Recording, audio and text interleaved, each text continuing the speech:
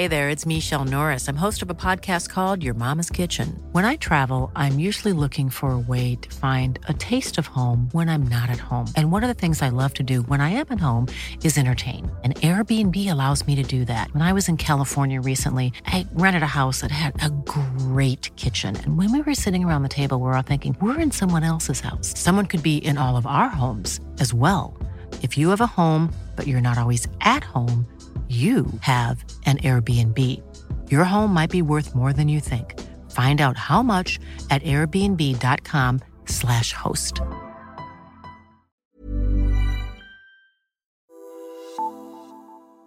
I dag skal vi fejre et sølvbryllup i politisk stuegang. Vi får nemlig besøg af forsker og professor Jacob Kjeldberg, der har arbejdet 25 år med sundhedsområdet, og Region Sjællands sundhedsdirektør Leif Panduro, der går på pension efter 36 år som læge og leder. De besøger os i dag og går status på sundhedsvæsenets største problemer lige nu, men også i fremtiden. Hør blandt andet Leif Panduro advare om, at regionspolitikere tænker for meget på hjemkommunen og for lidt på regionen, og hør, hvad han mener bør være konsekvensen. Jacob Kjeldberg advarer om, at en række af de små akuthospitaler kan være for svage til at være centre om de kommende sundhedsklynger. Han anbefaler også, at politikere og ledere dropper drømmen om forebyggelses- og sundhedstiltag, der samlet set skal sænke de offentlige udgifter. Vi taler også coronakrisen, om prognosernes kæmpe fejlskud, og om vi måske var bedre stillet uden, om almen praksis og kampen om sundhedsdata. Mit navn er Ole Toft, og jeg er sundhedspolitisk analytiker på Altinget. Men velkommen til dagens to gæster, nemlig dig, Jacob Kjeldberg. Tak. Professor i sundhedsøkonomi hos VIVE. De fleste af os kender jo dig fra medier og konferencer, hvor du giver din vurdering af sundhedsvæsenets problemer og fremtidsperspektiver. Men nu er jeg inde og se på dit CV på LinkedIn. Du fejrer jo faktisk sølvbryllup på sundhedsområdet. I hvert fald så er dit første sundhedsrelaterede job i 1996, kan jeg se, hvor du starter som juniorprojektleder hos DSI, sådan en forsknings- og konsulentorganisation. Var det tilfældigt, det blev sundhedsområdet? Ja, det var tilfældigt i den forstand, at jeg startede med at studere matematik og økonomi, og det var ikke tilfældigt, fordi at min far syntes, at vi skulle studere matematik. Det gjorde rigtige drenge.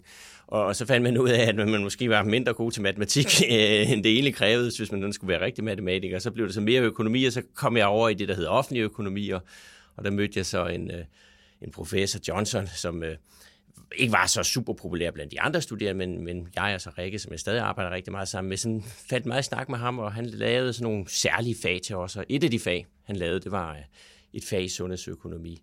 Og der syntes han, at det havde jeg lidt talent for. Jeg havde skrevet en god opgave, og så syntes jeg, at jeg skulle læse videre i den retning. Og det var sådan, at lige ved begyndelse af semesterstart, og så sagde jeg, at der var jo ikke så mange sundhedsøkonomiske fag der på matematik. Nej, men der var det her sted over i England, University of York, som ligesom var det europæiske center for sundhedsøkonomi.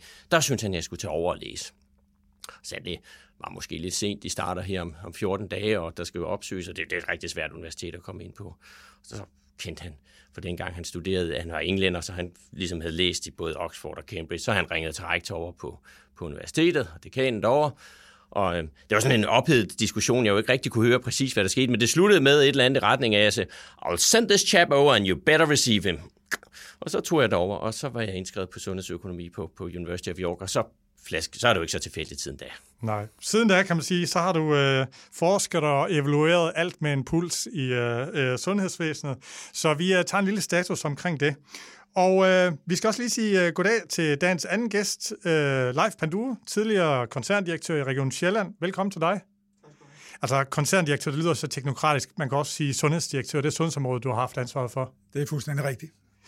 Og Leif, eller Jacob, du har sølvbryllup, og Leif, du fylder 65 og har jo valgt at gå på pension, og det er, var det 36 år, du har været i sundhedsvæsenets tjeneste? Ja, jeg blev uddannet i 85, så det løber op.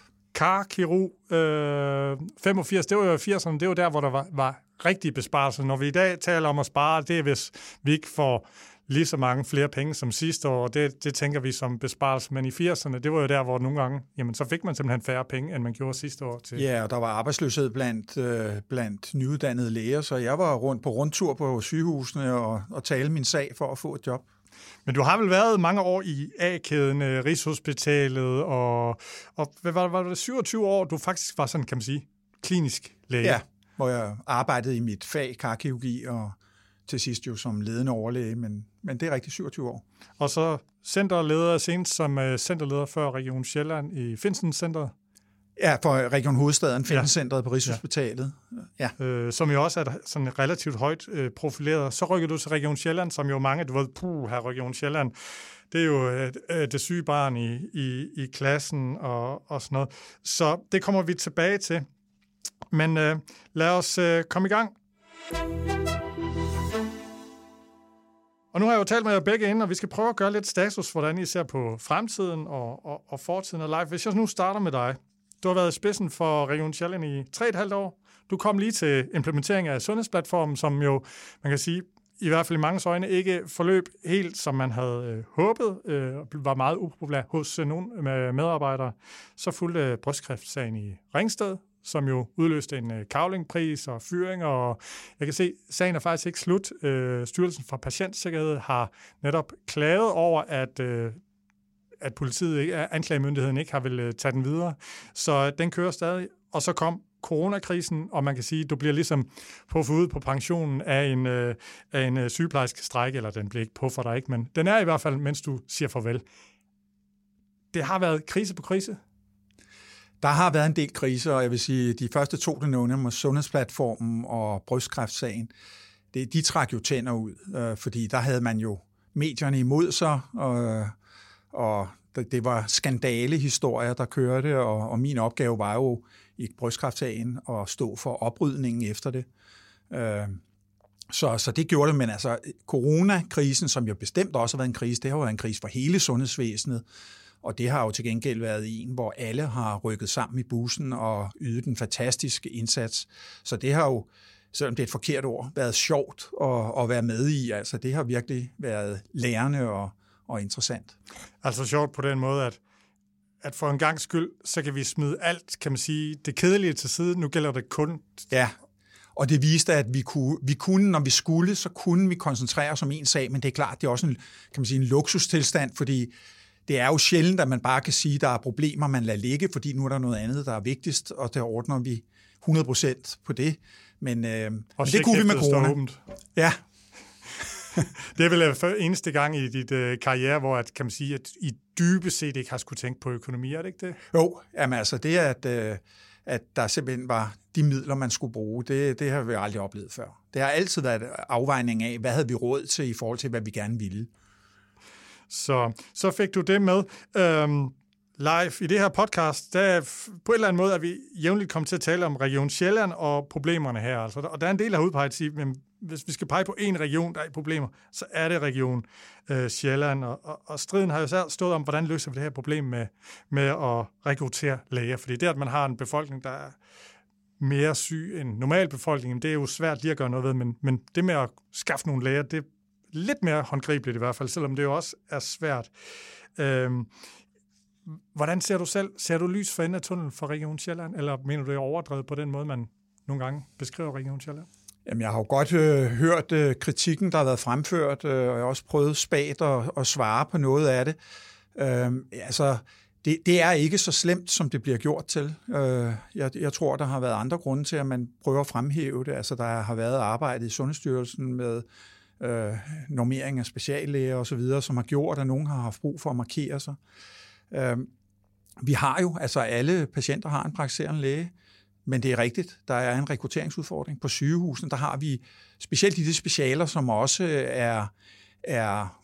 hvor der er mangel på speciallæger på landsplan, der har vi særlige udfordringer i Region Sjælland, så det er jo fuldstændig rigtigt. Men jeg vil sige, nu snakker du om kriserne før. Heldigvis er kriserne jo ikke fyldt det hele. Vi har jo arbejdet med de her spørgsmål, og vi synes også, at vi har nogle forslag til nogle gode løsninger, og vi prøver forskellige ting, og synes også, at det går fremad med det. Og det, jeg måske godt kunne udfordre, det er alle dem, der kritiserer og kalder det dødsspiral og så videre. Der tager vi lægeforeninger. Ja, kunne de prøve at komme med ind i kampen og være med til at prøve at sætte nogle løsninger på bordet, fordi det mangler ligesom fra den kant. For det er stridens kerne, og Jakob, der må du lige også komme ind og vurdere. Det er, hvor skal vi uddanne de her nye kommende speciallæger?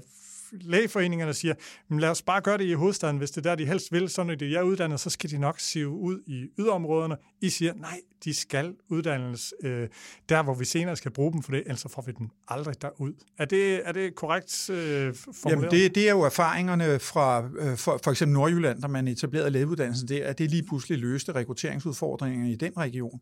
Og der er jo altså det, at når vi på områder ikke kan skaffe speciallæger nok, så er vi nødt til at sende patienterne til hovedstaden, for at de kan hjælpe os med at håndtere behandlingerne. Og det betyder, så vokser deres afdelinger, og så kan de ansætte flere speciallæger. Så det kan også blive en uhensigtsmæssig spiral, hvor vi ikke får rekrutteret.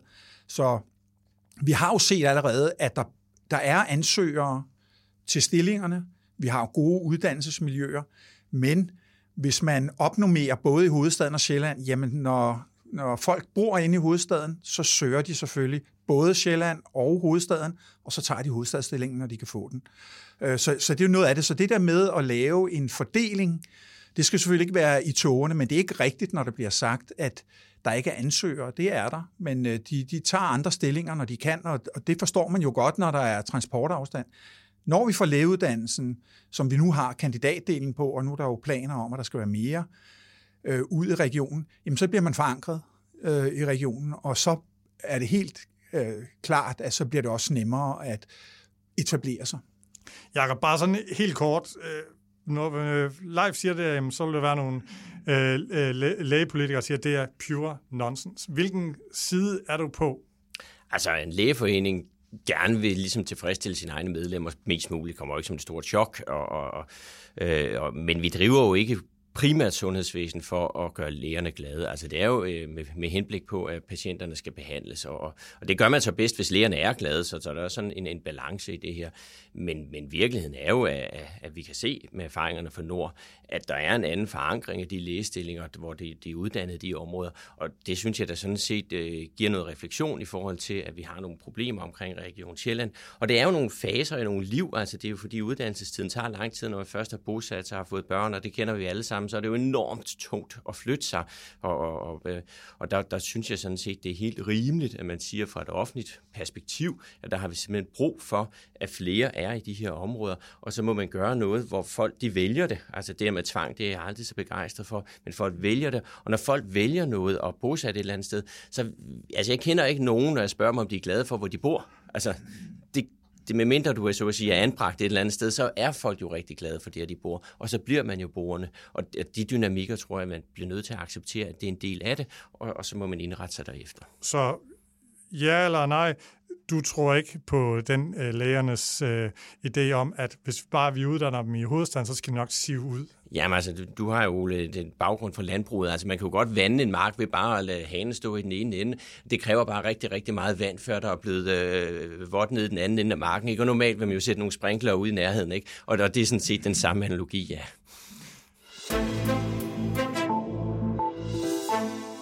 Men Leif, man kan også kigge lidt på laget over dig, når man taler udfordringer i Region Sjælland og regionerne generelt. Hvad er din vurdering?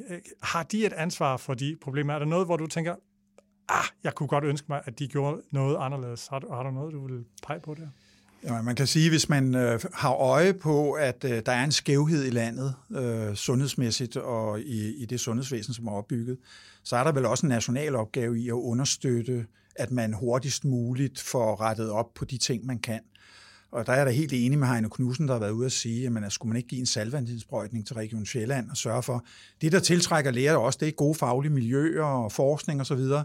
Lad os få det etableret og få midler til det. Fordi man skal jo huske på, at en del af sundhedsvæsenet i Region Sjælland er dyrere at drive, og det bliver selvfølgelig delvis kompenseret i de økonomiske ordninger, der er. Men vi kan jo se, at det at komme ud til borgerne decentralt med de lange afstande, der er, jamen det koster bare mere i Region Sjælland, og det gør altså, at der bliver nogle økonomiske udfordringer, når der skal prioriteres. Så det er ikke sådan, at du tænker, at politikerne i Region Sjælland, de kunne have lukket X matrikler, så var meget lettere, eller hvor står du der? Ja, men jeg er sådan set enig med dem, der siger, at man måske ikke er nået så langt i Sjælland, som man er for eksempel i Nord, hvor Aalborg sygehus er etableret som det helt store. Det er jo først med det nye hospitalsbyggeri i Køge, som står færdig i 24, at vi for alvor har etableret den der centrale hub i Region Sjælland. Så der er noget, det går langsommere i Region Sjælland, og det gør selvfølgelig også, at tingene bliver dyrere. Skal der lukkes noget sygehusmatrikler i Region Sjælland? Altså, i øjeblikket har vi jo det der problem med, at det er en meget geografisk spredt region. Så det er små sygehuse, det gør dem knap så robuste, afdelingerne er små, og vi skal jo ikke have mere end 2 overlæger, der siger op på en afdeling, så har vi en afdeling, der er svær at drive på de små matrikler. Men på den anden side, hvis man ikke har de mere decentrale matrikler, så er der altså rigtig, rigtig langt for den enlige mor uden bil, som har et sygt barn, og som skal ind på sygehuset. Så der er virkelig en balance der, og i hvert fald det, vi snakker meget om, det er, vi må finde nogle andre organisationsformer for at robustgøre de her decentrale. Altså det er i virkeligheden noget med at sige, slå afdelinger sammen. Vi gør det i radiologien nu som forsøg. Vi siger, at vi har 1 regional radiologisk afdeling, men den skal have sin praksis på alle 6 matrikler. Og på den måde så forhåbentlig få det bedste af begge dele. Jakob, han skal lige stå og tænke over, hvis jeg nu gav dig, eller nogen gav dig diktatorisk magt, om du ville lukke noget på Region Sjælland. Og så, da vi talte sammen, der på et tidspunkt lød der faktisk meget indigneret, da du sagde, at vi har patienter, der står op 4:00 for at blive klar til at komme med en patienttransport 5:00, og så er de hjemme 9:00 om aftenen. Det har du ikke særlig godt med. Nej, og det er jo et andet spørgsmål. Vi har jo ikke højt specialiseret behandling, det har vi ikke ret meget af i Region Sjælland, så det sender vi overvejende. Der sender vi vores borgere til Region Hovedstaden til behandling. Og hvis man bor i Nakskov og skal ind til et ambulant besøg på kræftafdelingen på Rigshospitalet, som forekommer rigtig hyppigt, jamen så skal man op ved 5-tiden for at kunne nå hele transportkæden med at blive afhentet og hen til bussen, som så kører og kommer ind til Rigshospitalet. Og så skal man, når man har haft sit 10-minutters besøg, hvor alt er fint, så skal man transportere sig tilbage og hjemme 8-9 om aftenen. Det er en lang dag for en ældre, svækket, syg patient. Og du synes faktisk, det var åndssvagt? Ja, men det er jo helt, altså... Men hvorfor sker det så? Jamen, det sker jo, fordi vi i dag tænker, hvis man har specialiseret behandling, så er man 100% i det specialiserede miljø. Men altså med de nye muligheder og videokonsultationer osv., så burde man jo kunne få Nakskov-borgeren op på sundhedshuset, sidde måske med en sygeplejerske ved siden af sig, og så være på videokonsultation, når der ikke er brug for særlige undersøgelser inde på Rigshospitalet. Og det er der jo meget ofte ikke. Og på den måde gør det mere borgernært og patientvenligt. Det har vi også en snak med Region Hovedstaden om, skal jeg hilse at sige. Det er ikke noget, man sådan lige etablerer fra den ene dag til den anden, men den dagsorden har vi sat. Jakob? Jeg er fuldstændig enig med, at vi har behov for at få gentænkt nogle af de tanker, der lå bag den her sygehusstruktur i sin tid, og der var det jo sådan det meget indtil et hop og akutberedskaber, men langt det meste, eller rigtig meget af det, der foregår på et sygehus, er jo noget planlagt og noget behandlingsmæssigt, som måske egentlig ikke særlig godt understøttes sådan set af de små sygehus, når det kommer til stykket, og som vi også risikerer at ligesom få bundet op omkring, når vi snakker klynger. Altså, så er jeg da lidt bekymret for en klynge, der er omkring Nykøbing Falster sygehus og Holbæk sygehus, bare for at nævne 2 i Region Sjælland, som simpelthen vil være for små til egentlig meningsfuldt at kunne gøre det, der egentlig skal til, hvis man sammenligner med de andre sygehus. Og der tror jeg, at på et eller andet tidspunkt, når vi snakker klynger, så skal vi have gentænkt hele den her opgavelevering og hvordan det skal håndteres. Og der kan det godt være, at man skulle sige, at nogle af sygehusene skal erstattes af noget andet. Ikke at folk ikke skal have service, men de skal have det på en anden måde, og måske også på en række af det akutte ydelser. Så den struktur, vi har nu, den var rigtig fin, da vi tænkte den dengang, men og måske var den ikke helt fin, når vi skal være helt ærlige i Region Sjælland. Der fik man måske ikke gjort det sidste, og det giver altså stigende problemer fremadrettet, som man nok bliver nødt til at håndtere på et tidspunkt. Så hele den her kronen på værket og de sidste 20 år med sygehusstruktur og alt muligt, der er det, I siger egentlig, at der skal vi stille og roligt til at begynde at gentænke det. Jo, men altså, det sygehus er jo støbt i beton, så det er jo svært sådan for alvor at flytte fundamenterne på den ene dag til den anden, og der er også nogle rigtig gode tanker. Altså, jeg er ikke den, der er en stor modstander af den sygehusreform, der var. Den synes jeg har flyttet sundhedsvæsenet kvalitetsmæssigt, kvantespring på en lang række områder. Der er bare nogle ting, hvor der var nogle antagelser om noget, der skulle ske omkring for eksempel almen praksisstruktur eller et andet niveau, som vi ikke rigtig er kommet i mål med, faktisk knap nok er begyndt på, som gør, at der er nogle af de problemstillinger, som er større. Og så er der jo også, at løsninger, der var rigtige for 10-20 år siden, jamen det må vi også erkende, de er ikke nødvendigvis rigtige om 10-20 år, og det er fair nok, sådan er det. Rigtig meget af de sygehusbyggerier, der er lavet, og strukturer, der er lavet, de vil stå også om 10-20-30 år, men der er nogle områder, hvor der måske skal tænkes på det noget tidligere. Jakob, da vi talte sammen, der sagde du, at så vidt du er orienteret med de tal, du har til rådighed, så er Danmark, det danske sygehusvæsen, det mest, hvor man har koncentreret mest aktivitet i hele verden. Er det korrekt forstået? Jo, altså hvis man sådan kigger på en balance med, hvad der ligger i primærsektor og sekundærsektor, og det er altid lidt svært, fordi vi har lagt alt vores ambulante aktivitet ind i sekundærsektoren, hvilket gør tallene sådan lidt svært at sammenligne. Men jeg kender ingen sundhedssystemer i øvrigt, der har koncentreret så meget omkring sygehusmatriklen, og så lidt uden for sygehusmatriklen. Og den balance er jo kommet, som den er, på baggrund af finansieringsstrukturer, på baggrund af reformprocesser, der har været gået langsomt omkring almenstrukturer. Der er mange grunde, gode og dårlige grunde til, at det er sådan. Men det stiller jo spørgsmålet, om vi i længden med de mange flere ældre, der kommer med mange flere kroniske sygdomme, som skal have mange flere af de her relativt simple kontrolbesøg, som Leif snakker om, at det der skal foregå inde på de her sygehus, eller kan det foregå på andre måder? Og hvis man kigger ud i den store verden, så foregår det altså på andre måder rigtig, rigtig mange steder, helt uden problemer. Hvad tænker du? Jamen, jeg er fuldstændig enig, og jeg vil også sige, det er jo noget, vi prøver at sætte den bevægelse i gang allerede nu, før der kommer en sundhedsreform. Og i Sjælland, der har vi arbejdet med det, der hedder E-hospitalet, som i og for sig er en specialiseret almen medicinsk gren ud, som gerne skulle sådan bygge bro mellem det kommunale praktiserende lægesystem og sygehussystemet, sådan så vi kan tilbyde ydelser helt ud i kommunerne og helt ud hos borgeren, eventuelt helt ud i eget hjem. Så jeg er helt enig i, at der er brug for, at vi flytter noget af det ikke specialiserede og opfølgende og sådan noget tættere ud på borgerne. Men Leif, er din konklusion så i forhold til regionsrådene, at de fungerer ikke på den måde, som de skal? Der er simpelthen for meget kommunal egoisme blandt en del af regionsrådsmedlemmerne? Jamen altså, med den model, der er nu, hvor man har 205 regionsrådsmedlemmer i de 5 regioner til sammen, og 98 kommuner, så er det jo cirka 2 per kommune, der sidder i regionsrådet. Og der er rigtig mange visionære politikere, og ikke mindst dem, der sidder i formandskaberne. Det er klart, de har meget fokus på det regionale, som et helt nødvendigt niveau, efter min mening. Men når man er kommunalt valgt, så er man også valgt på en kommunal dagsorden. Og der er altså nogen, der sidder med et meget stramt fokus på, hvad sker der i min kommune med de ting, vi snakker om. Og det kan altså godt være det, jeg kalder et drivanker med, at diskussionerne så bliver afsporet til, at det kan godt være, det er en god idé, men det er det ikke, fordi det vil gå lidt ud over min egen kommune, og så må jeg stemme nej. Man kan sige, vel også på Christiansborg kan der også være noget geografisk egoisme, men og vel også i kommunalpolitik, men du mener, det er for meget til at Jeg tror altså, jeg kan godt lide det demokratiske element, der er i regionsrådene, og det er rigtigt, de har jo nogle svære styringsvilkår, men det er godt.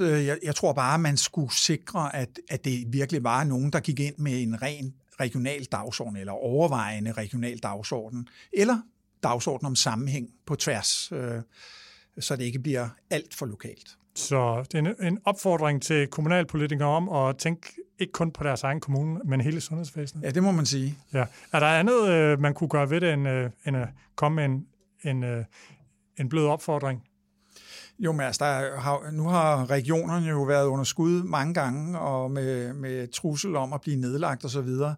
Og jeg er selv meget skeptisk over for en national og kommunal løsning sammen, fordi der er simpelthen nogle opgaver, som ligger i det der midterfelt mellem, at det er lokalt, der skal ikke være for langt til den service, man skal have, og man skal have noget lokalt kendskab også, og der synes jeg, at regionerne sådan set løser opgaven rigtig godt. Men jeg vil sige, egentlig tror jeg mere på, at man skulle optimere regionernes organisering. Optimere, det er den bureaukratiske måde at sige, at man skal have færre regionsrådsmedlemmer, eller hvad? Ja, færre regionsrådsmedlemmer, sådan så at de blev valgt på en regional dagsorden, og ikke en ren kommunal dagsorden. Så de kan have 1-2 hjemkommuner, de ligesom hyttede. Præcis. Hvad, Jacob, tænker du, det kunne være en vej frem? Altså, jeg tror, grundproblemstillingen med, at man ofte bliver valgt på en enkelt sag, specielt når feltet er så snævert, som det er her, altså kun sundhedsområdet, det vil nok langt hen ad vejen bestå, men jeg tror sådan set, det er helt rigtigt, at på mange måder vil de her regioner formodentlig fungere bedre demokratisk, hvis man for eksempel halverede antallet af regionspolitikere. Og grunden til, at der skulle være så mange regionspolitikere, det handlede jo ikke om et hensyn til regionerne, om hvordan de skulle fungere godt. Det var jo et hensyn om, at der skulle være flere regionspolitikere end folketingspolitikere, således at man ligesom kunne sige, at det havde mindre repræsentativitet end folketingspolitikere. Og det var måske et lidt uheldigt argument i forhold til at finde størrelsen på et regionsråd. Ja, jeg vil også have dem, der alle partier kan i Folketinget også er repræsenteret i regionsrådet. Kan det ikke have haft indflydelse?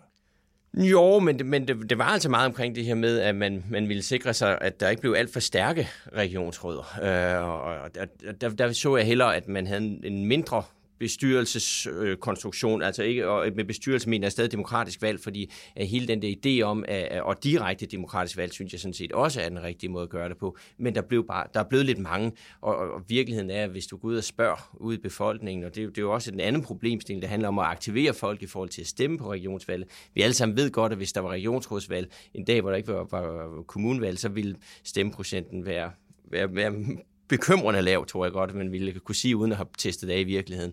Så, og med lidt held, så kender folk regionsrådsformanden, og så er det slut. Ikke? Og der kunne man jo godt overveje, om med en mindre eksponering til en større eksponering til nogle færre mennesker, så ville kunne lave en mere reel indholdsmæssig diskussion omkring, hvad er det, der skal ske, i stedet for, at det bliver sådan meget sognerådspolitik, som jeg godt kan følge dig i, at det er der betydelige elementer af.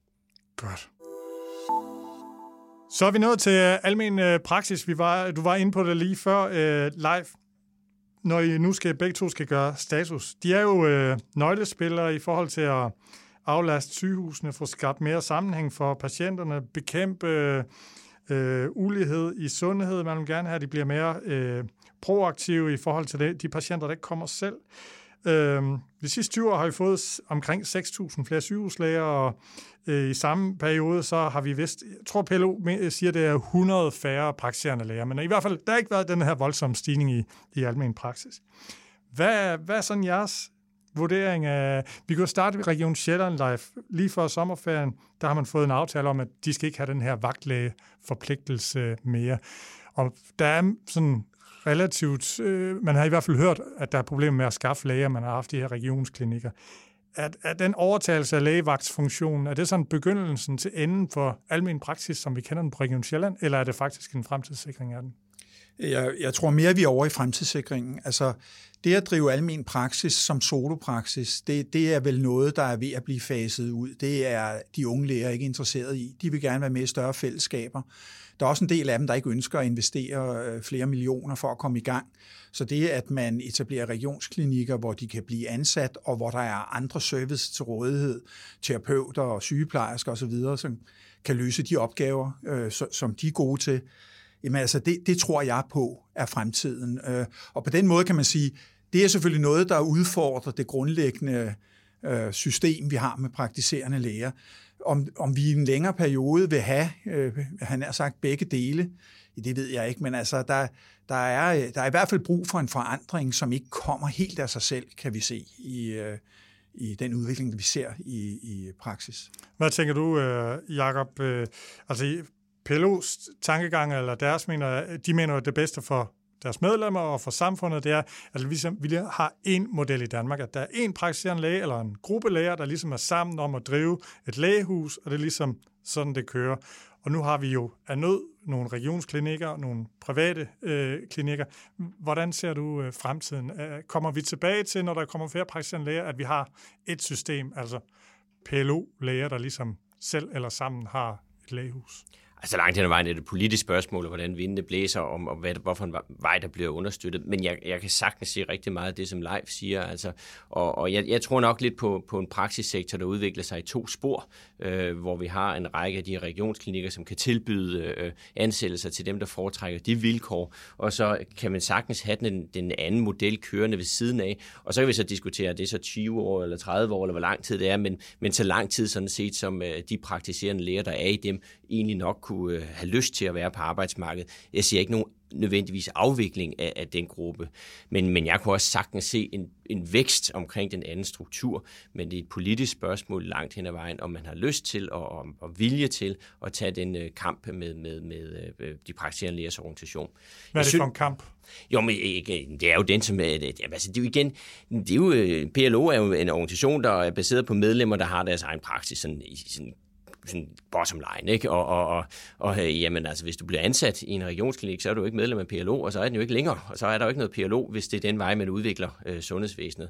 Og forestillingen om, at man i afstemmighed med flertal ligesom skal, så at sige, vælge, at man får en konkurrerende model ind, altså det er jo også svært, fordi konkurrence, synes jeg jo sådan set er et udmærket dynamikelement, for det viser nogle forskellige måder, man kan gøre tingene på. Jeg har aldrig været skeptisk overfor, at vi har nogle privathospitaler i en vis størrelse, fordi det er også en løsningsanvisningsmodel for, at man faktisk kan gøre tingene på en anden måde.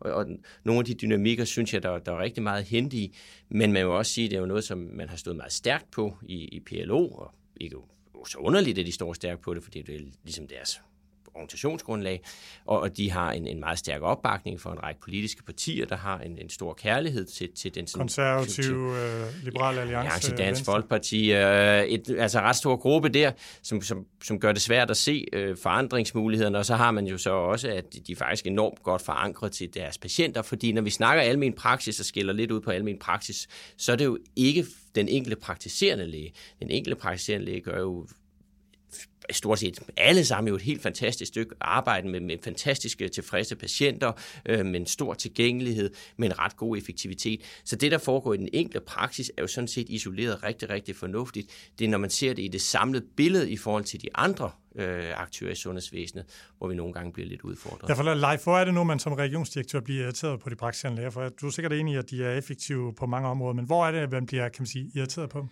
Jamen, det er altså, først vil jeg lige sige, at jeg er fuldstændig enig i det, Jakob siger. Det er udvikling og ikke afvikling, og jeg tror også, der er forskellige behov, som vil gøre, at forskellige løsninger men der vil være 2 spor. Vi kommer ikke jeg tror, tilbage der bliver en lang periode 2 spor, det tror jeg også, ja.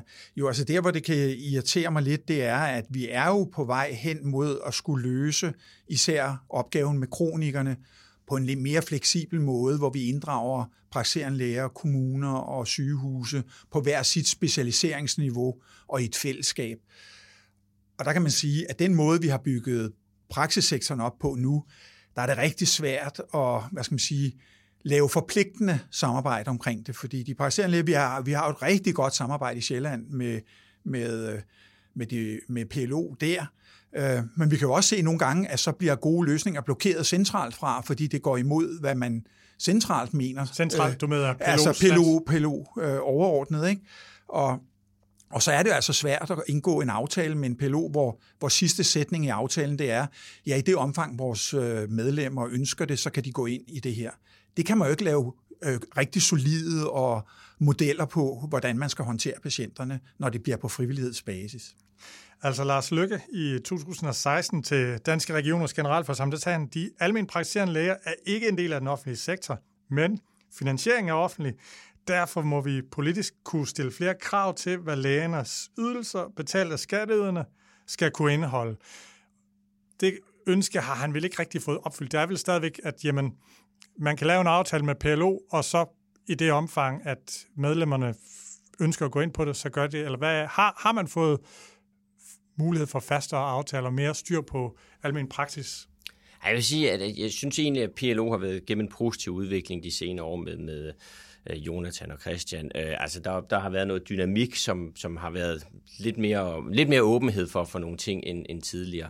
Men man må bare sige, at det er en meget langsomlig måde at lave forandring på, hvis man baserer det på nogle bund og grund overenskomstaftaler eller aftaler om økonomi. Der er sådan en gang hver andet år, som skal stemmes igennem i en eller anden grad af enighed for, at det kan lade sig gøre. Og så bliver der altså utrolig meget status quo i de her aftaler. Det er svært at få lavet den der brændende platform for en forandring, hvis at man ikke ser den ud som det enkelte medlem. Og virkeligheden er jo, at der er vi jo bare mennesker, og det er et praktiserende læger også. Altså vi alle sammen ønsker jo forandring, bare ikke at forandre os selv.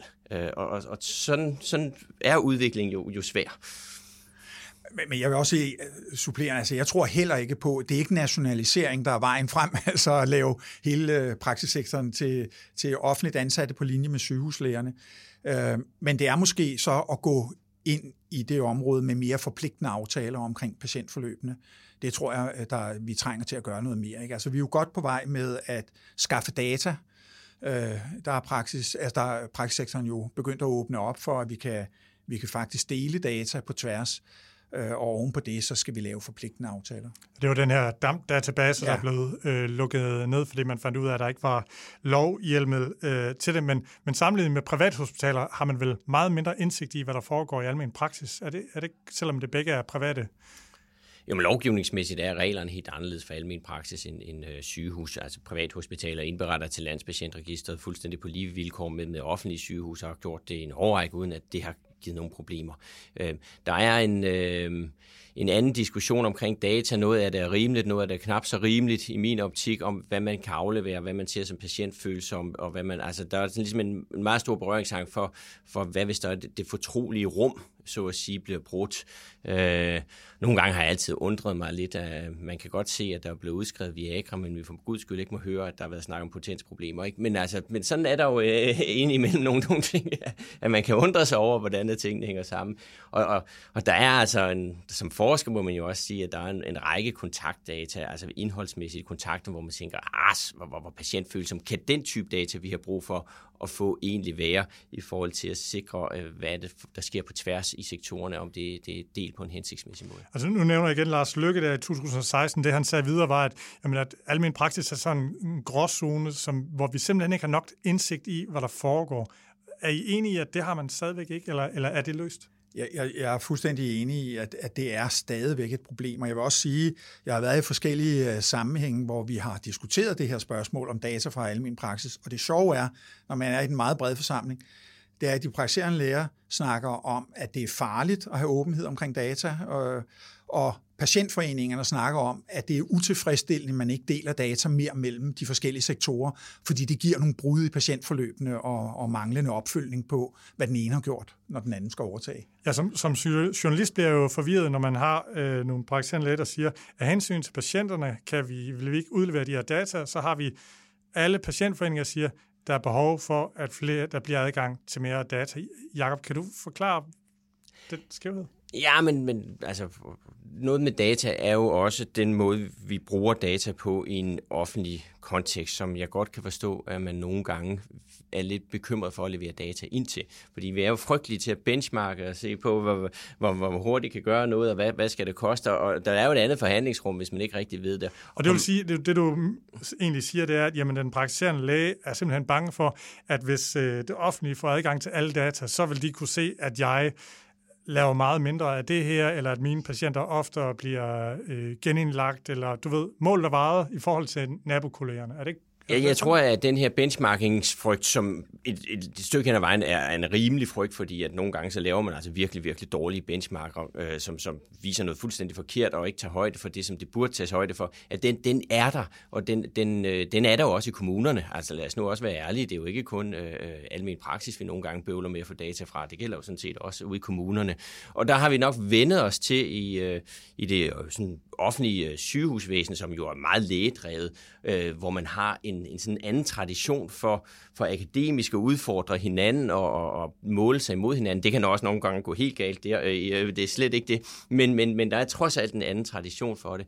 Det er det naturlige og mest logiske, og de fleste organisationer har jo ikke et stort behov for at dele data omkring kvalitet eller noget som helst andet. Altså kigge på folkeskolen og de nationale test, eller kigge hvilket som helst andet sted. Så er det jo nærmest en undtagelse af, at vi har så fantastiske data på sygehusområdet, og de andre vil jo sådan set hellere putte med det. Altså, og det kan der være gode og dårlige grunde til, men der er også en frygt for, hvordan modparten vil bruge de data. Det tror jeg også er rimeligt. Bare lige slutkonklusion på det. Er det et stort eller et lille problem, at der ikke er mere adgang til data i almen praksis?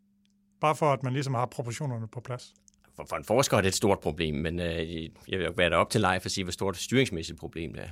Men det er et større, jeg ved ikke, om jeg ligefrem vil sige stort, men altså jo, det er et markant problem, især når vi skal ud og diskutere, hvordan får vi de gode patientforløb på tværs, så kan vi ikke have sådan et område, hvor det hele ligger i skyerne og er usynligt. Men som sagt, vi skal jo ligesom have konkluderet lidt. Når I sådan kigger på sundhedsvæsenets udvikling i bredeste forstand, medierne er jo fulde af historier om problemer, og personalet er jo til tider meget, meget utilfreds. Der har været det kunne have været mig, kampen mod produktivitetskravet for nogle år tilbage, kampen mod sundhedsplatformen, nu er der sygehuskonflikt. Hvis I nu nævner sådan 2 tendenser, hvis I ligesom skal vælge, det her, der er vi faktisk bekymrede. Altså jeg kan starte med jeg er lidt bekymret over den der måde, som mange føler sig udbrændt eller demotiveret i forhold til arbejdet. Det gælder i sundhedsvæsenet helt generelt, det gælder også andre sektorer, men i sundhedsvæsenet er det ret udbredt, at det virker som om, og det er ikke supervidenskabeligt på nogen måde at afklare, men det virker som om, at motivationen og fornemmelsen af, at man er sammen omkring det her, den er for nedadgående de her år. Og der er det bare super vigtigt i et sundhedsvæsen, at man er engageret, motiveret og udviklingsorienteret, og alt det andet, der skal til, man lægger den der energi, der skal til for at udvikle, det gælder også andre brancher, det er ikke kun sundhedsvæsenet, men i hvert fald også i sundhedsvæsenet, at hvis man begynder at konvertere det her til noget, at jamen, så går jeg hen på mit arbejde som læge, og så er der de der timer, og så går jeg hjem igen, så får vi ikke lavet det sundhedsvæsen, vi gerne vil have. Og den viber og den værdsættelse og den følelse, man er en del af det og bliver værdsat, det virker som om, at den udfordrer de her år. Ja. Leif, Jakob, han tænker lige på en bekymring mere, men hvad var din? Ja, altså udover at jeg er fuldstændig enig med Jakob i det her, så vil jeg sige, måske det, at vi har jo et samfund, hvor vi får flere og flere ældre, som vi bliver bedre og bedre til at holde i live, og som skal have mere og mere hjælp i den sidste del i hvert fald. Og vi får færre unge. Så det med, hvordan vi håndterer den plejeudfordring, der vil være, som jo overvejende vil være et kommunal udfordring, det kan jeg godt være bekymret over. Og jeg tror måske nogle af de løsninger, vi trænger til at kigge lidt hurtigere ned i, det er faktisk teknologi, for det ligger jo også dybt i os alle sammen som mennesker. Vi vil gerne være selvbestemmende. Vi vil gerne selv bestemme, hvornår vi skal i bad, og hvordan toiletbesøg skal afvikles osv. Så det er ikke flere varme hænder, tror jeg nødvendigvis, der er brug for, men måske nogle teknologiske løsninger, som gør, at man kan det selv. Ja. Så din bekymring var uden for sygehusvæsenet, faktisk, man altså siger, at det er en plejende del af sundhedsvæsenet uden for sygehusene. Er det korrekt forstået, eller hvad? Ja, det kan man sige, ja. Og det vil jeg sige, at det er fuldstændig enig i, og det er måske en anden bekymring, som ligger på linje med, det er, hvordan er økonomien til at håndtere det her ude i kommunerne, og sådan set også et stykke hen ad vejen kompetencerne i de relativt små kommuner, kan man rekruttere de medarbejdere, der skal til. Og altså der er ingen tvivl om, at der er problemer at slås med i sygehusvæsenet, der er dyr medicin og alt muligt andet, der kommer ind, men i min bog er der ingen tvivl om, at kommunernes økonomi på sundhedsområdet kollapser før regionernes økonomi på sundhedsområdet. Og den der balance at finde ud af, hvad skal vi lave, og ligesom sikre, der opbygges i det kommunale sundhedsvæsen under en antagelse om, at vi ikke kender økonomien, eller det nogle gange kalder kommunernes sundhedsvæsen for det gratis sundhedsvæsen. Det er ikke fordi, det er gratis. Det koster rigtig, rigtig mange penge. Men fordi vi har så lidt viden om det, så har vi så ofte en antagelse om, at det ikke koster noget at lægge aktivitet ud i kommunerne. Og det gør det altså. Og det presser så hele tiden det her væsen til, at til sidst kan jeg godt være bekymret for, hvordan det vil hænge sammen. Og de forskelle, der vil være kommunalt i forhold til at få det til at hænge sammen, også fordi den måde, det finansieres i langt højere grad, af de facto servicelovfinansiering, hvor regionerne er sundhedslovsfinansieres, hvor der er nogle helt andre vilkår. Så Leif, er du enig et langt liv i sygehusenes tjeneste, at det er det kommunale sundhedsvæsen, der ryger i respirator før sygehusvæsenet? Ja, det er faktisk. Det må jeg sige.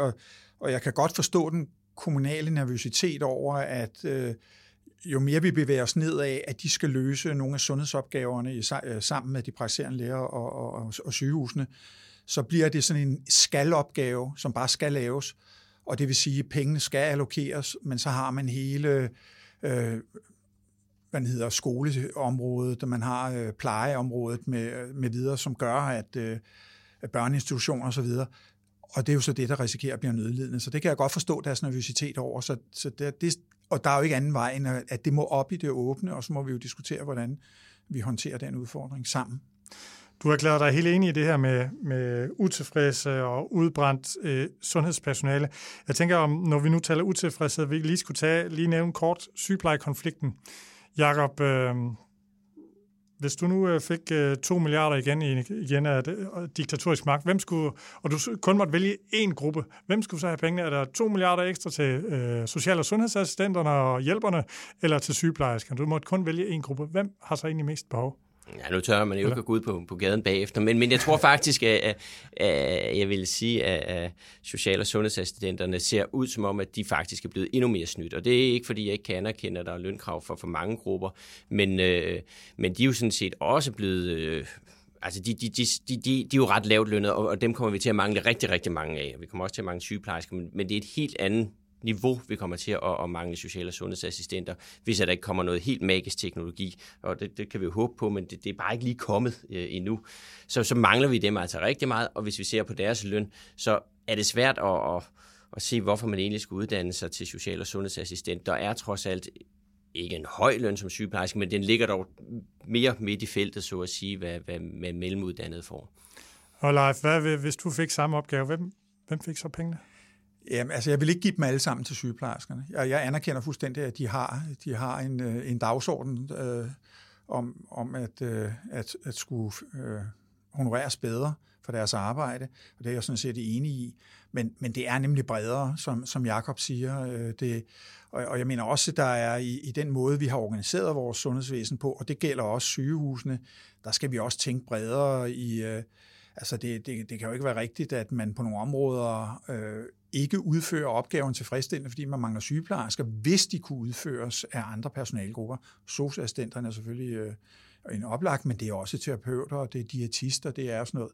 Så det er jo det har vi jo af nød i Region Sjælland arbejdet en del med, at sige, at vi må kompetenceudvikle, og vi må organisere os, og der er masser af problemer i at gøre det, det er slet ikke det anerkender jeg, men der er altså også nogle muligheder, som gør, at man kan løse nogle af de personaleudfordringer, man har. Vi skal også lige helt kort jeres konklusioner på coronapandemien.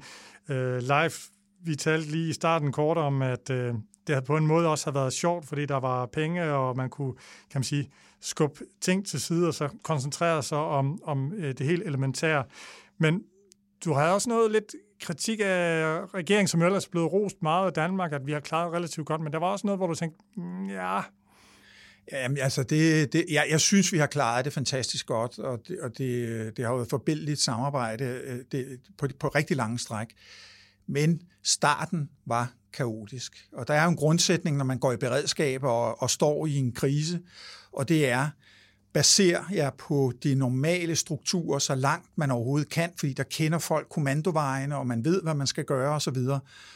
Og efter at Statsministeriet helt korrekt jo var dem, der løftede advarselsflaget for at sige, at det her, det skal altså tages alvorligt, så gik de lige ud og ryddede banen og sagde, at det er et konsulentfirma, et privat firma, der skal styre testindsatsen og så videre.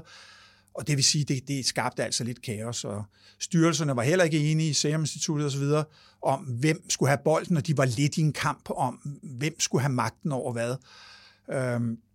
Så det gjorde, at det blev en mere kaotisk start, end det havde været nødvendigt. Fordi det er klart, når man står over for en ukendt virus med ukendte følger, så er det selvfølgelig en situation, hvor man er nødt til at tænke meget bredt. Men netop derfor, så skal man jo bruge de metoder, man allerede har. Og det har vi jo erfaring i. Altså et hvert sygehus har kriser ugenligt med alt for mange patienter på et eller andet område. De er vant til at styre det. Og det var også det, der gjorde, at vi kunne få det organiseret. Det var, da det regionale sygehusvæsen, altså indlæggelserne angår, kunne få fred til at inddrage de nødvendige beredskaber i de nødvendige afdelinger osv., for det organiseret.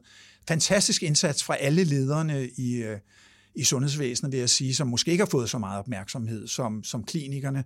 De har gjort det helt fantastisk, men det har ledelserne altså også. Nu siger du, Fred, du nævnte faktisk for mig, at du faktisk brugte noget tid på at skærme dine ansatte for styrelser og myndigheder, de gerne vil interagere direkte, eller hvad kan du prøve at forklare det? Altså? Jamen altså, der kom jo meget hurtigt, begyndte man at følge det med data, og vi modtog data, som vi simpelthen notorisk kunne se, ikke var korrekte. Når vi var ude at teste i systemet selv, er det rigtigt, det data viser her, så var det ikke rigtigt. Og dermed så bragte vi ikke den der hårde retorik ned i systemet, men skærmede den og sagde, det må vi ledelsesmæssigt håndtere, og så tog vi diskussionerne op mod styrelser og ministerier. Ja. Jakob, inden du lige kommer med nogle af dine vurderinger, du sidder i det, undervejs her, har du rådgivet, eller hvad er det for nogle fora, du har siddet i? Jamen, jeg har både siddet over omkring Sundhedsstyrelsen, og så sad vi omkring Danske Regioner senere. Jamen, senfølger, og nu sidder vi sådan under Finansministeriet og skal kigge lidt fremadrettet. Så der er masser af grupper til det her. Og da vi talte sammen, da brugen af modeller og til fremskrivning af smittetal, indlæggelser, er du pænt kritisk over. Altså korrekt at sige, du synes faktisk, at man har været så dårligt til det, så man burde faktisk lade være. Kan du prøve at uddybe det? Altså, jeg er jo ikke modstander af modeller. Det er jo sådan noget, jeg lever og jeg arbejder med. Men man må bare konstatere helt nøgternt, at man har ramt pænt ved siden af rigtig, rigtig mange gange, og haft enormt svært ved at modellere det her. Og det var jo sådan noget diskussion, vi havde allerede meget tidligt i nogle af de her grupper, hvor altså der er sådan et modelbegreb, der hedder garbage in, garbage out, og der mente jeg, vi var i starten, at det vi havde at modellere på, det var så ringe, og det er så op imod argumentet, der hedder, jamen hvis vi ikke modellerer, så har vi ingenting. Og der er jo nogle gange, vi altså bare hellere have ingenting, end noget, der helt oplagt er garbage. Og det ramte jo altså rigtig, rigtig skævt, og i starten tog man jo de her modelresultater enormt alvorligt. Altså en del af det, det kom så også uden modellerne, men altså hele den her meget, meget, meget voldsomme nedlukning, vi havde i vores sundhedsvæsen lige i starten af epidemien, altså det var jo en fejl. Altså ret beset må vi se i bagspejl. Det var en fejl, ikke? Der stod masser af kapacitet fuldstændig i tomgang rigtig mange steder. Der kunne sådan set godt have været patienter inde, men der blev sådan nogle panikreaktioner. Nu skal der ryddes afsindig meget. Blandt andet fordi modellerne sagde det, ikke? Og der kunne man jo godt have bygget på de beredskaber og den proportionalitetsprincip, man normalt har i sundhedsvæsenet, hvor faktisk har vist en enorm fantastisk evne til at omstille sig. Jeg er enig med Leif i, at sundhedsvæsenets evne, især den anden del af epidemien, hvor man fik, så at sige, frie tøjler, der har det simpelthen været fantastisk eksekveret, også med nedlukningen omkring altså januar og så videre, altså rigtig fint. Så nogle af de ting er det gået galt, og der har så heller ikke været nogen læring øjensynlig omkring det her. Nu er der forskellige modelgrupper, der er ude, men altså nu så jeg bare her Viggo Andreasen, som jo har været meget markant i det her. Det er jo bare midt i juli, kom der en ny model ud fra deres center derude af her midt i august, så ville antallet af indlagte være i stedet mellem 4 og 8 doblet. Altså du varsler jo så at sige orkan igen, og så hvis man ligesom forventer, at folk de skal tage sofabord og alt muligt andet, eller altså barrikadere huset, jamen så er det jo et problem, at man kommer ud med sådan nogle udmeldinger, og det der jo skete også den her gang, det var jo, at der har været jævn vind, ikke? Det har været ligget sådan faktisk fuldstændig stabilt, og der er jo ikke noget, der tyder på, at vi kommer i nærheden af de her 4-8 dobling inden for et par dage af sygehuskapaciteten. Og det er der, jeg mener, at der er det jo et problem, både i forhold til troværdigheden af de her ting fremadrettet, fordi næste gang man varsler stormer, der ikke kommer vind, så tager folk det jo ikke alvorligt. Og så altså også, at hvis man har virkelig dårligt modelgrundlag, så får man altså også virkelig dårlige resultater, og det er jo også det, vi har kunne konstatere. Ja, så er der også omkring test, hvor du siger sammenlignet med, skal vi ikke nævne Sverige, men Tyskland, Norge og andre, der kom du med et testforhold per indbygger, som du siger, der har vi ikke fået nok. Kan du prøve at uddybe det? Jeg er ikke imod test, og test er en vigtig del af at styre en epidemi. Jeg tror bare, at vi måske i den lidt panikreaktion, der var i forhold til, at vores smitteopsporing fungerede enormt dårligt, så satsede man meget sådan ensidigt på test, og det handler jo også om, hvem der rådgiver, og når det er et Serum Institut, der rådgiver, så er det jo test er jo så ofte et oplagt svar i deres værktøjskasse. Og der ligger vi jo altså i Danmark og har sådan en 13-14 test per indbygger i den her periode. Og de lande, vi ligger omkring os med, har altså 1 test per indbygger. Og der må man jo spørge sig selv, hvor meget har man fået ud af det her i forhold til altså det her med at teste så massivt blandt fuldstændig symptomfri, raske, så at sige, mennesker. Det er jo ikke noget, vi normalt gør. Altså, vi kunne sagtens lave masser af test i det her land hele tiden. Altså, du kunne blive testet mod kønssygdom, hvis du skulle på diskotek, eller hvad ved jeg, ikke? Altså, der var masser af steder, man kunne teste, hvor man jeg siger, at helt den sådan ekstraordinære testning, hvor meget har vi fået ud af det, og hvor meget har det været tryghed. Det er ikke, fordi test ikke har sin plads, for det har det bestemt, men der er også noget med niveauer i det. Og så er den der smitteopsporing, den kom for sent i gang, altså det gjorde den bare. Og så har man så investeret meget i den senere hen, og så var jeg ude og rejse her for en 10 dage siden, og så blev jeg ringet op i går, eller foregårs, om at de havde fundet ud af, at jeg havde for 10 dage siden siddet tæt på en i det her fly, der havde corona, og begyndte at snakke om isolation og sådan den slags. Og der er altså igen noget, hvor man må sige, at der er vinduet nok ligesom blevet lukket i. Ikke? Så der er en række ting, og det er jo det, man skal huske på som forsker. Der er man fejlfinder og påpeger de her fejl og siger, at der er nogle ting, vi kan lære af og blive bedre til at tænke på en anden måde. Og det er ikke fordi, jeg siger, at corona har været håndteret dårligt i Danmark, for det mener jeg ikke. Altså overordnet set har det været rigtig fornuftigt, og noget har endda været super fornuftigt, noget af det, der foregår ude på sygehusene. Men der er også nogle ting, hvor man må spørge sig selv, fik vi ramt den helt rigtigt der? Ja, altså anden bølge, som jo endte med at blive meget hårdere end første bølge, burde den have været undgået med det meget store test-setup, vi havde, og alle de her analysemodeller, eller er det bare at sige, vi klarer den faktisk rigtig fint, eller hvad er jeres? Ja, det er også en af dem, hvor man må spørge sig selv om, at vi har brugt enormt mange penge og ressourcer på at monitorere den der epidemiudvikling. Og det gjorde man jo hele efteråret 2020, kunne man jo se, hvordan at den faktisk for en gang skyld bevægede sig som den der eksponentielle funktion. Og der var man simpelthen for sent til at komme ind og få lavet nogle restriktioner omkring natteliv og nogle af de steder, hvor det spredte sig rigtig meget.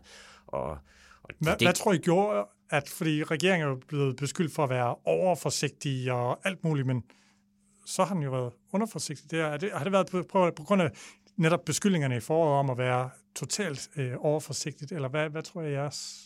Det er jo meget, meget let at være mandagstræner, det skal man huske på. Ikke? Men der var nogle bekymrende udviklinger der, som man fik reageret for sent på, og der var også politisk uenighed om en række ting, altså man positionerede sig forskelligt i partierne omkring rettigheder og den slags. Og så var der jo hele den her beskyldning om zigzag-kurs, der blev lukket op, og jeg synes egentlig, det var rigtig fornuftigt at lukke op i sommeren 2020, fordi der var ikke ret meget smitte, men så ville man formodentlig også bekymret for, at blive det sådan en zigzag-kurs, hvornår man skulle lukke ned, og der er sikkert rigtig mange grunde til det. Man må bare konstatere, at vi fik ikke reageret sådan ret tidligt på de her ting, i forhold til, at vi kunne nok have undgået nogle af de ting, som Leif snakker om. Nu gik det så godt alligevel, og katastrofen var ikke større. Men det handler jo om at finde læringspunkter. Det handler jo sådan set ikke om at give kritik. Jeg er helt enig. Altså, der var jo signaler tidligt i efteråret på, at det her det var ved at tage fart igen, som der ikke blev reageret på. Og igen, som også Jakob siger, det var en kompliceret politisk virkelighed, der skulle tages beslutninger i, med mange divergerende hensyn, og hvor man var på bagkant af en nedlukning fra foråret. Og man så har genåbnet, så er det nok alt andet lige sværere at lukke ned. Men altså, jeg var meget, meget bekymret i juledagene. Ja, det kan jeg godt huske, du var ude på Twitter og sagde, at hvis det fortsatte, så var man på vej mod nogle ubehagelige prioriteringer. Men jeg tror jo også, at hele den her mink-sag, at den skabte jo hele det her røre, at det har været med til at tage fokus fra, kan man sige, selve epidemien. Jo, altså, jeg tror ikke, at der er nogen, der synes, at Mink-sagen var sådan et fantastisk godt stykke politisk håndværk. Det var, hvad der skete, og det kan der siges meget grimt om, men altså, der er jo ingen grund til at sidde og grave så meget. Var du med til at rådgive omkring den egentlig? Nej, den var jeg overhovedet ikke med ind omkring, nej. Godt. Jakob og Leif, det var også en ting, jeg hæftede mig med, inden vi talte, at jeg ved ikke helt, om jeg forstod det ret, men korrekt forstået, eller nu må jeg høre, om det er korrekt forstået, men sådan overordnet, så er din konklusion, jamen altså, for at kan godt lave ekstra indsatser og forebygge, men det skal være for at give folk et bedre liv. Det her med, at man kan, så sparer vi nogle penge inde på sygehusene, hvis vi gør noget på kommunerne, eller hvis vi laver generel forebyggelse, så sparer sundhedsvæsenet noget. Nej, fordi så bruger patienterne på et andet tidspunkt, så buler, kan man sige, sygdom ud et andet sted senere i livet, og de skal så også have pension i flere år. Så hele den der business case om, at man kan forebygge sig og lave smartere tiltag, så sparer man noget. Der er din konklusion. Glem det. Nej, ja, i det store hele, ja. Altså, der er sådan Altså, der er jo sådan en bølge hen imod i det økonomisk pressede system, man skal lave en business case, og det er altså også ret hyppigt garbage in, garbage out, når man laver de der business cases. Det tror jeg også er fair, når man konstaterer baglæns i dem. Men det er sådan en mantra om, at det skal kunne betale sig, og så hvis vi investerer i sundhed, så sparer vi jo nogle penge senere hen ad vejen. Og det er jo en rigtig fin idé. Virkeligheden hænger bare yderst sjældent sådan sammen. Der er nogle undtagelser indimellem, kan man godt finde et projekt, hvor det faktisk lade sig gøre. Men langt hovedparten, der er det sådan, at når vi putter penge i sundhedsvæsenet, så er afkastet altså liv og livskvalitet, og det er det, vi producerer. Og et godt eksempel, og det er jo bare sådan illustrativt, det er at tage rygning, altså noget af det farligste, man lovligt kan foretage sig i det her land. Virkelig mange, der dør af det, osv. osv. Hvis man tager sådan et offentlig kasseperspektiv, nu tager vi ikke folks egen private indkomst, men det, der kommer i den offentlige kasse, altså skat og alle de her ting, udgifter til sundhedsvæsenet, plejehjem osv., så koster en ryger altså ikke mere end en ikke-ryger. De bruger bare pengene lidt hurtigere. Så hvis du er en meget samfundsbevidst ryger, så skal du ikke have dårlig samvittighed, fordi du får godt nok et kortere liv, du får et ringere liv, du får et fattigere liv, men du lægger ikke samfundet ekstra til last, fordi du dør simpelthen tidligere, så sparer man pension og plejehjem. Og er det sådan, det er? Ja, altså hvis man vil være med at smide sin skod og på vejen, så vi andre skal se på dem, så lægger man sådan set i økonomisk set på den måde ikke nogen til last, og det er jo... Men det er jo ikke en anbefaling om, at man skal ryge, fordi at du får lige præcis et dårligt liv med lavere løn og mere sygelighed og alt muligt andet. Men det er ikke for samfundets økonomiske kasse, du skal så at sige holde op. Det er ikke det, der egentlig er pointen at bruge det som eksempel her. Det er nogle gange, at når man tager de der lidt naive eksempler på, hvis man laver en eller anden lille bitte forebyggelsesindsats et eller andet sted, så vil det spare sig selv.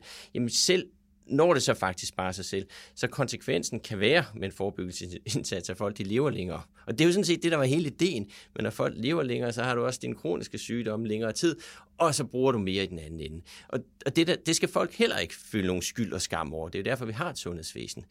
Men jeg advarer bare nogle gange med den der sådan lidt forsimplede logik, og også i politik, at man ligesom siger, så gør vi det, så sparer vi pengene. Det forholder sig altså utrolig sjældent sådan. Men Leif, har du ikke brugt en stor del af din karriere på at lave tiltag eller foreslå tiltag til dine chefer og ledere og sige, jamen, så kan vi spare og sådan noget.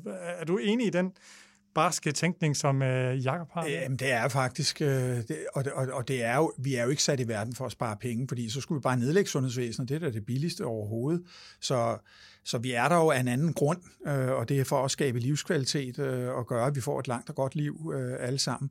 Men det er rigtigt, det fylder jo meget, fordi vi har begrænsede økonomiske ressourcer i sundhedsvæsenet, så det er da et argument, hvis man kommer og lægger det ovenpå på bordet og siger, oven i kødet sparer vi nogle penge her på nogle patienter, så gør det jo mere interessant, fordi så kan det jo gøres inden for den ramme, og jeg vil sige, det er jo også sådan set meget brugt styringsmæssigt, når vi snakker finanslov og så videre, ikke? At man centralt fra udpeger nogle områder, hvor der er et potentiale til til besparelser. Du bare se på nærhedsfinansiering, og så siger man, godt, de penge fjerner vi så, fordi I kan jo bare gøre det, og så har I jo sparet dem. Lige med nærhedsfinansiering, der lægger man den tilbage ind i sundhedsvæsenet, men altså den logik ligger der jo også centralt i Finansministeriet, hvor jo altså Jakob Kjeldberg sidder og rådgiver, kan jeg forstå. Kun om udgifter, ikke om besparelser. men altså, og nu skal man huske på, at der er flere niveauer i det her, for det, når jeg snakker om det, det er jo sådan offentligt, hvor man sådan gør et eller andet for befolkningen, der så på en eller anden måde.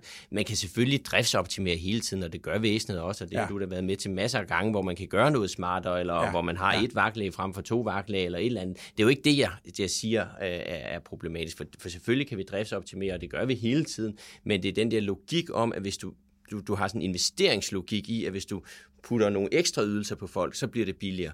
Nej, det koster bare de ekstra ydelser langt hen ad vejen.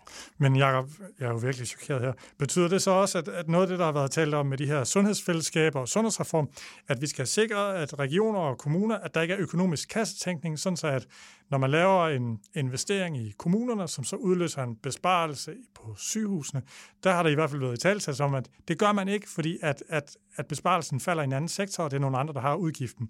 Det skal vi have løst på en eller anden måde. Betyder det så, at du siger, at glem det? Jamen, altså, hvis vi kigger på det empiriske grundlag for hele det her med den kommunale medfinansiering, så er det i hvert fald ikke noget, der er fundet i den sundhedsøkonomiske baghave, og jeg tror, fra dag 1 har sundhedsøkonomer været meget, meget kritiske over for den her kommunale medfinansiering, for det bygger på nogle logikker, vi simpelthen ikke kan finde empirisk bevis for holder. Det betyder ikke, at vi ikke skal have lavet en anden arbejdsdeling mellem sygehus og kommuner, og vi skal have flyttet noget personale rundt, så det passer. Så det er jo ikke, fordi vi ikke kan organisere os på en anden måde, hvor vi vil kunne rumme mere aktivitet ved at organisere os på en anden måde. Det bliver vi hele tiden nødt til at gøre, og det kan vi også. Men det er logikken, der handler om det der med, hvis vi så investerer i noget ekstra, så bliver det meget billigere. Det er langt mere at tænke på, hvordan får vi tilrettelagt de ydelsesforløb, som skal til. Hvad skal de indeholde af aktiviteter? På den måde egentlig, synes jeg, ideen i nærhedsfinansiering er god, hvor man jo har haft en voldsom kontaktacceleration gennem mange år, som delvis skyldes nogle ting, men altså også skyldes, at man har haft nogle afregningsfaktorer, der gjorde, at det var interessant at accelerere sin aktivitet. Så der er noget logik i at sige, hvad er egentlig nødvendigt i det her forløb? Skal man komme hver 3. måned, hvis man er fuldstændig velreguleret, eller kunne man så komme hver 4. måned, og så hver 5. måned, og 6. måned? Altså der er der nogle ting i det her, som er nogle gode idéer, og så er også nogle overvejelser, vil sige, at den gang man så skal komme hver 6. måned, så er det måske kun hver anden gang, man skal ind på sygehuset med den lange til patienttransport. Den anden gang kan vi godt klare med en internetopkobling og et eller andet. Så det her med at driftsoptimere, tænke, hvordan vi laver tingene anderledes, og for den sags skyld også billigere, det er jeg stor tilhænger af. Det andet, der handler om, at hvis vi putter flere ydelser på folk, så bliver det billigere. Den hænger sjældent sammen. Jeg vil også sige, at det er jeg fuldstændig enig i, og man kunne gå endnu videre og sige, skulle vi ikke styre efter behov? Der, hvor der er en sygdom, hvor der er nogle klare advarselslamper, der lyser, når der er brug for, at man kommer ind på sygehuset, så gør det. Altså, i min tid som karkirurg, der har jeg jo set patienter, som med svær overforkalkning i benene, som har fået bypass, og så har de været ind til kontrol. Det hele ser fint ud. Ugen efter, så lukker den, og de mangler blod til underbenet i desperat grad. Men de synes lige, de har været oppe på sygehuset, så det må være noget andet. Men det var det ikke. Og hvis man i stedet for uddanner patienterne til at sige, hvis du oplever, at din fod bliver iskold, og du ikke længere kan gå på benet, så skal du komme til os. Det er jo måske en mere hensigtsmæssig måde. Ja. Så på den måde kan det godt. Godt. Vi når ikke mere. Jakob Kjeldberg, tak fordi du kom. Velbekomme. Leif van Duer, tak fordi du kom. Måske skal vi lige, inden vi siger helt farvel til dig, hvad skal du lave her, når du går på pension? Jamen altså, lige nu så kører jeg om her torsdag i denne her uge, så kører jeg ned til Marseille, hvor jeg har en sejlbåd liggende, som jeg købte i 19, og som jeg stort set ikke har set, fordi der har været alle mulige grunde til, at man ikke må rejse rundt i Europa. Og så skal jeg sejle rundt et par måneder, og så er tanken at tage på langfart i sejlbåd. Og hvad der ellers skal ske, når jeg sådan er hjemme og sådan noget, det er, jamen lige nu er der ikke nogen planer. Men altså, det kan læger er jo meget kendte for at, kan man sige, arbejde på et mindre niveau, så bagefter og sådan noget, ikke? Altså vil man komme til at se dig husere i sundhedsvæsenet eller sundhedspolitisk regi? Det ved man aldrig, men der er ingen aktuelle planer om det. Nej. Og Jakob, du havde jo sølvbryllup 25 år, det vil sige, du er vel dybest set kun halvvejs i karrieren så? Ja, det vil jo vise sig, hvordan det går med pensionsopsparingen til den tid. Ja, der er der tabt en del under corona, har du jo forklaret os alle sammen. Jo, men det er så gået op igen jo. Ja. Altså, og det der med økonomi og corona, det er noget frygtelig vanskeligt noget at se på. Det bliver på lang sigt, før man finder ud af, hvad det egentlig kommer til at betyde. Godt, ja, men tak for i dag.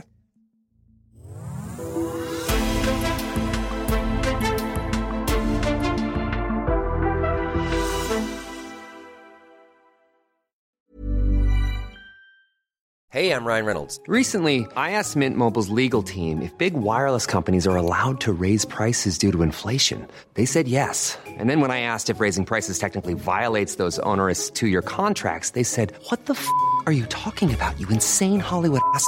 So to recap, we're cutting the price of Mint Unlimited from $30 a month to just $15 a month. Give it a try at mintmobile.com/switch. $45 up front for 3 months plus taxes and fees. Promo rate for new customers for limited time. Unlimited more than 40 gigabytes per month. Slows full terms at mintmobile.com.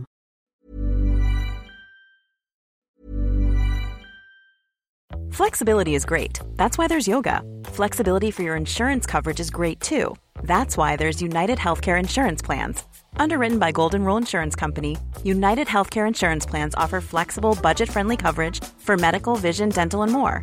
One of these plans may be right for you if you're, say, between jobs, coming off your parents' plan, turning a side hustle into a full hustle, or even missed open enrollment. Want more flexibility? Find out more about United Healthcare Insurance Plans at uh1.com.